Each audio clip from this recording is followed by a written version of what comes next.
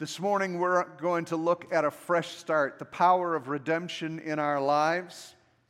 Our text is found in 1 Corinthians 1:30. We've been looking at this for the past month. And it says this, "And because of God, you are in Christ Jesus, who became to us wisdom from God, righteousness, sanctification, and redemption."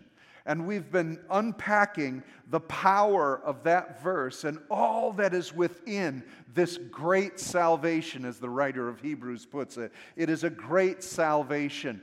And Paul says that because of God, you were put into Christ. If you've been put in Christ, Jesus became wisdom, the wisdom of God, now in you. Jesus became the righteousness of God, now in you. Jesus became the sanctification of God, now dwelling in you. And last of all, He is our redemption of God. Amen?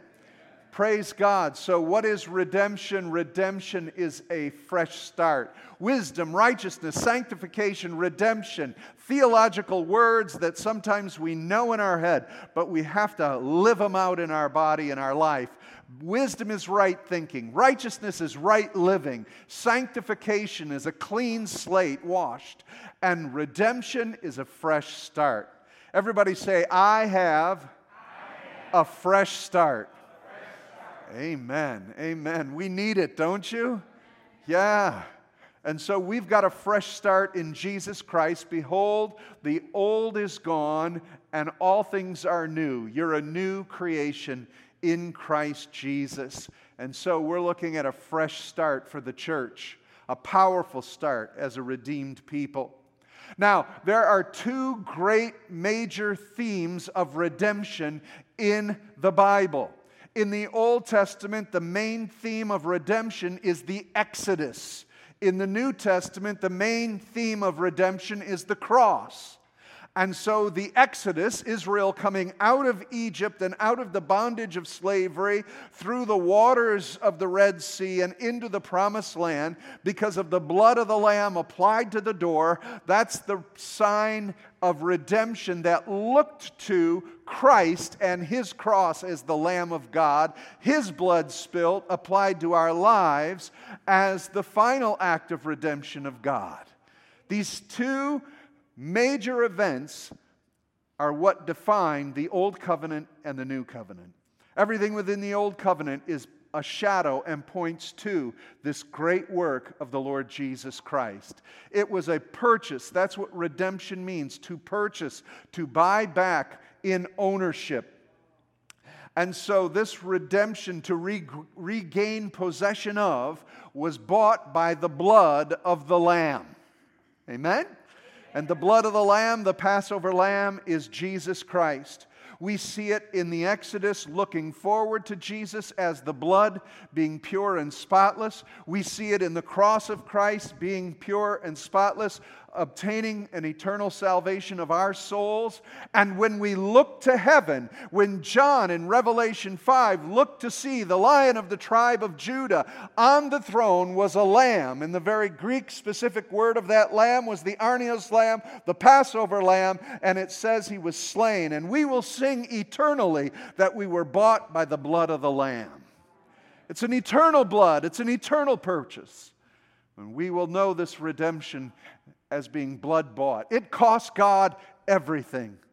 God's Word became flesh so that He could have blood within Him to pay the price to redeem us from the curse of Adam and break it and redeem mankind forever.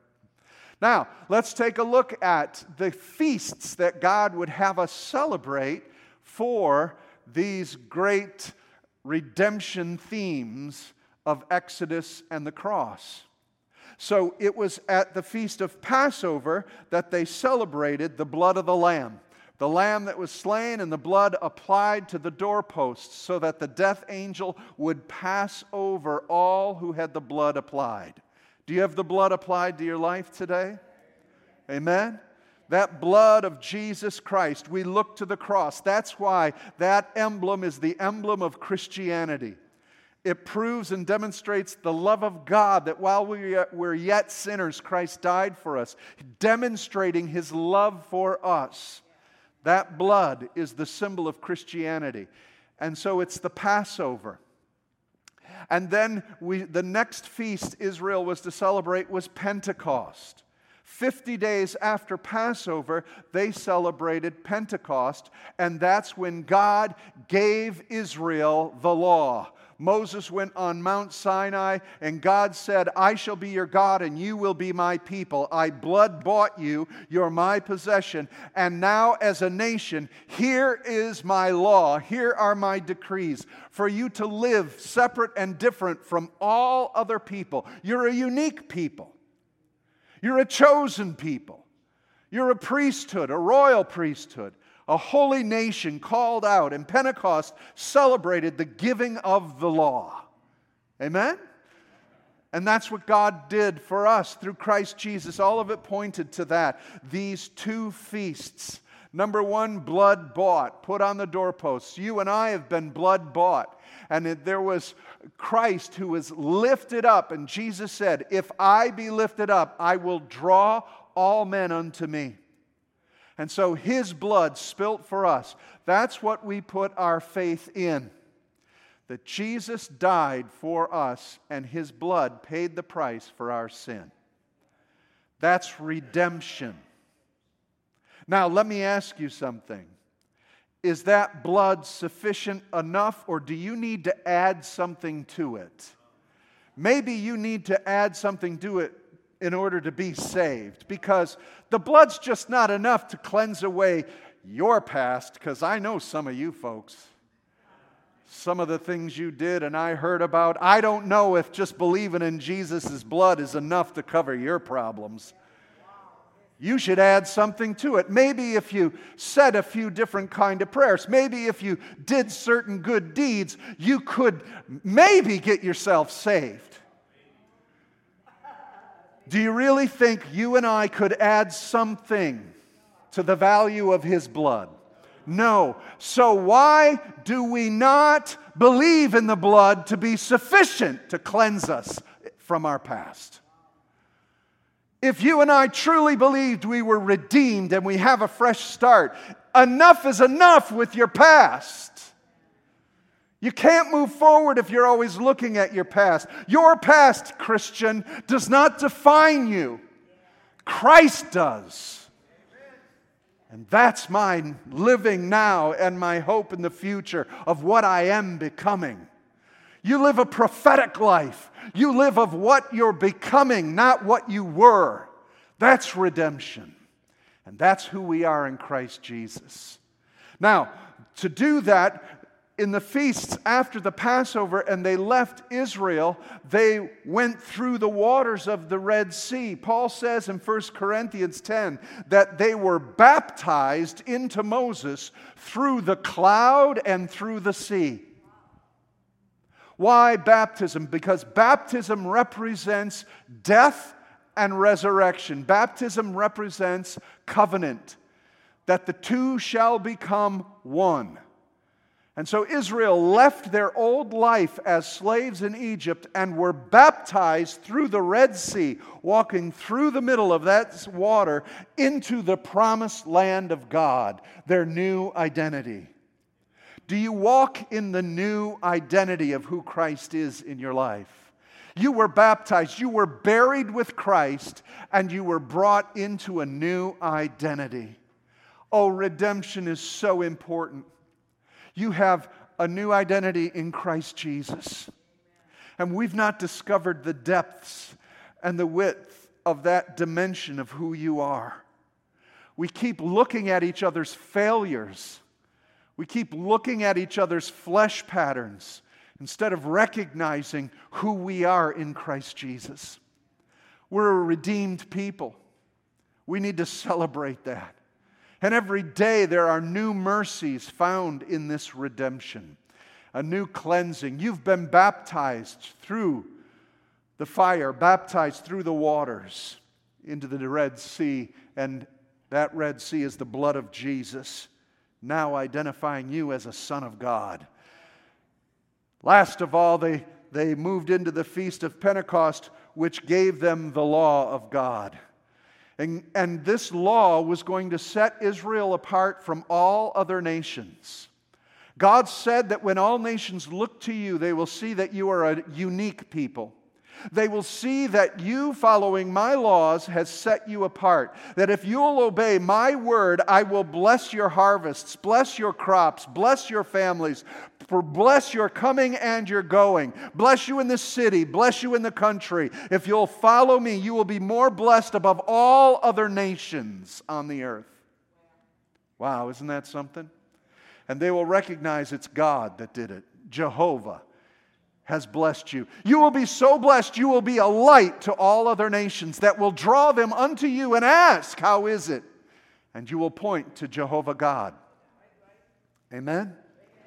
And that was God's plan for them. But as Moses is receiving the law, something is amiss. Something is disrupted. And God says, I hear the clamor of war. And Moses is going down and they say, something's wrong. They hear this yelling and shouting and screaming and music and dancing and roaring. And he comes down and he sees Israel worshiping a golden calf.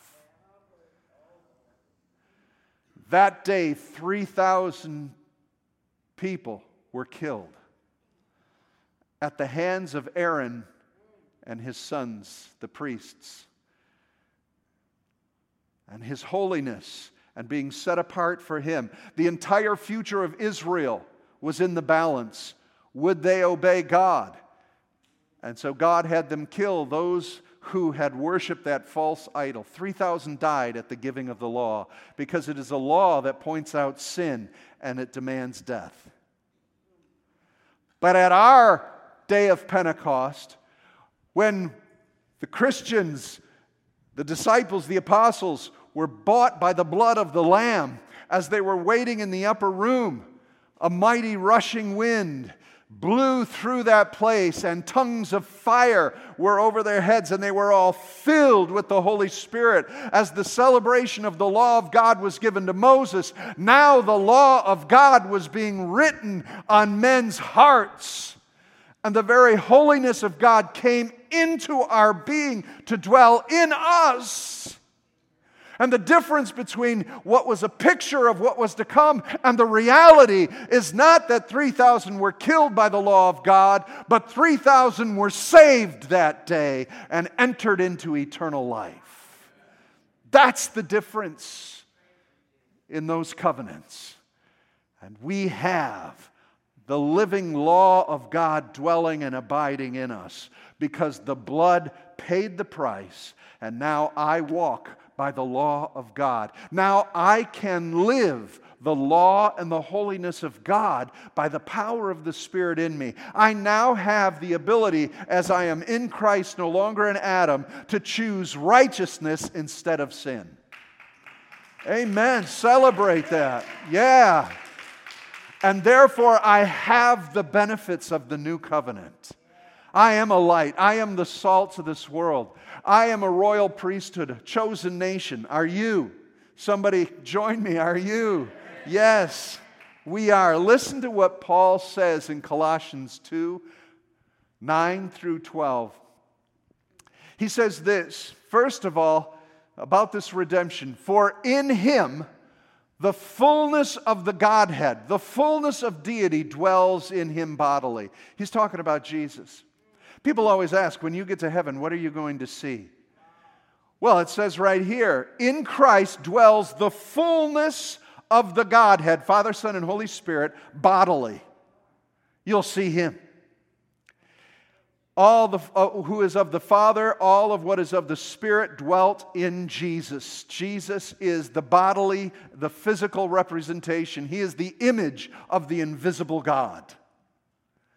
I think that should be something worth praising God for. You know, so many people say, well, the God of the Old Testament is so mean.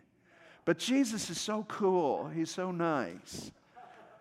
Jesus said, I didn't say anything or do anything of my own. It was all of the Father. So if you see Jesus, you see the Father. He is God. That is the purest representation and identity of who the Father is. It's Jesus Christ. Now listen, in Him the whole fullness of the Godhead dwells bodily, and you have been what?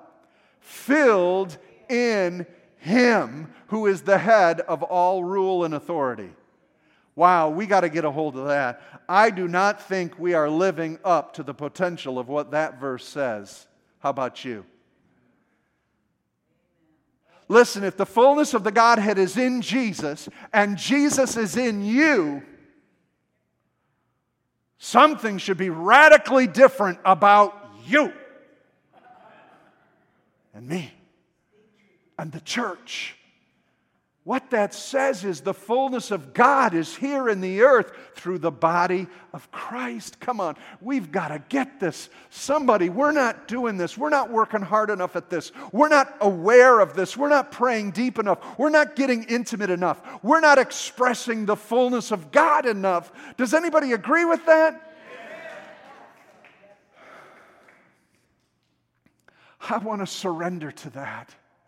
More of Him and less of me. I want to know the identity of His fullness.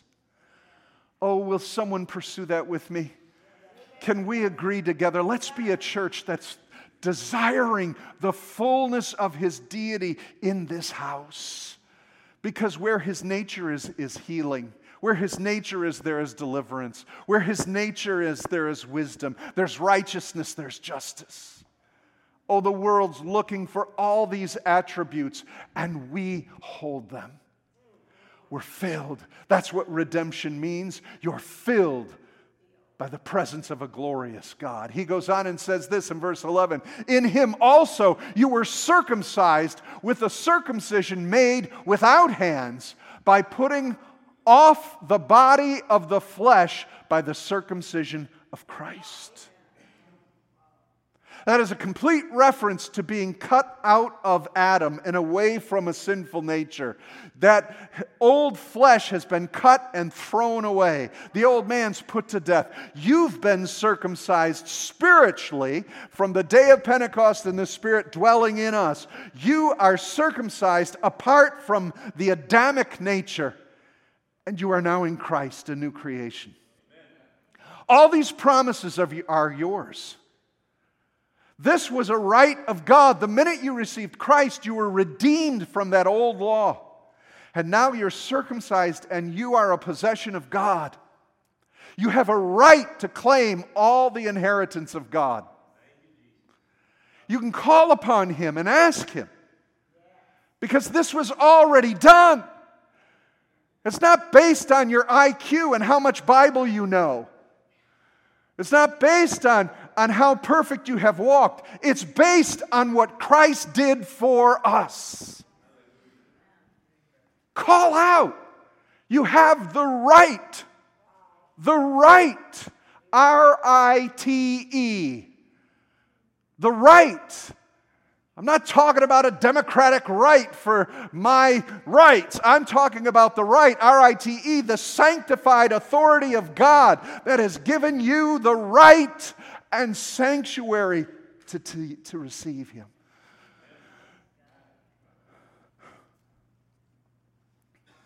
He goes on. He's not done yet. Having been buried with Him in baptism, in which you were also raised with Him through faith in the powerful working of God who raised Him from the dead. I don't know how many illustrations from the Old Testament you and I need to figure this out. We are not in Adam anymore. That doesn't define us. We are no longer sinners. We are sanctified, circumcised in Christ Jesus, dead to death and sin and the curse, alive in Christ Jesus, and to the heavenly will of our calling. So put to death the flesh and the desires of the flesh and the lusts of the flesh. Sow into the Spirit. That's redemption. That's redemption. I got a fresh start. Oh my gosh, it's incredible. He keeps going. And you who were dead in your trespasses and sins and the uncircumcision of your flesh, God made alive together with Him, having forgiven us all our trespasses. Except for you in the back 4 rows. Is there some qualification? Maybe except for you, you just you know, the things you did were really bad. I mean, does this give any qualification? It says all of it. You've been forgiven everything, having forgiven us all our trespasses. Well, that was up until yesterday. No, it means all. You have a new identity. You're a new creation. You're in Christ. He canceled the record of debt that stood against us with its legal demands. This he set aside, and I love this phrase, nailing it to the cross. Let me ask you a question. What was literally nailed to the cross?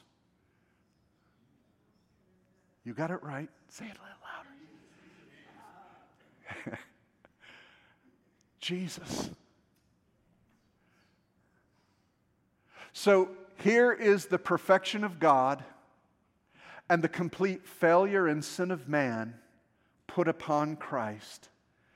And as Jesus was nailed to the cross, so was my sin nailed to the cross.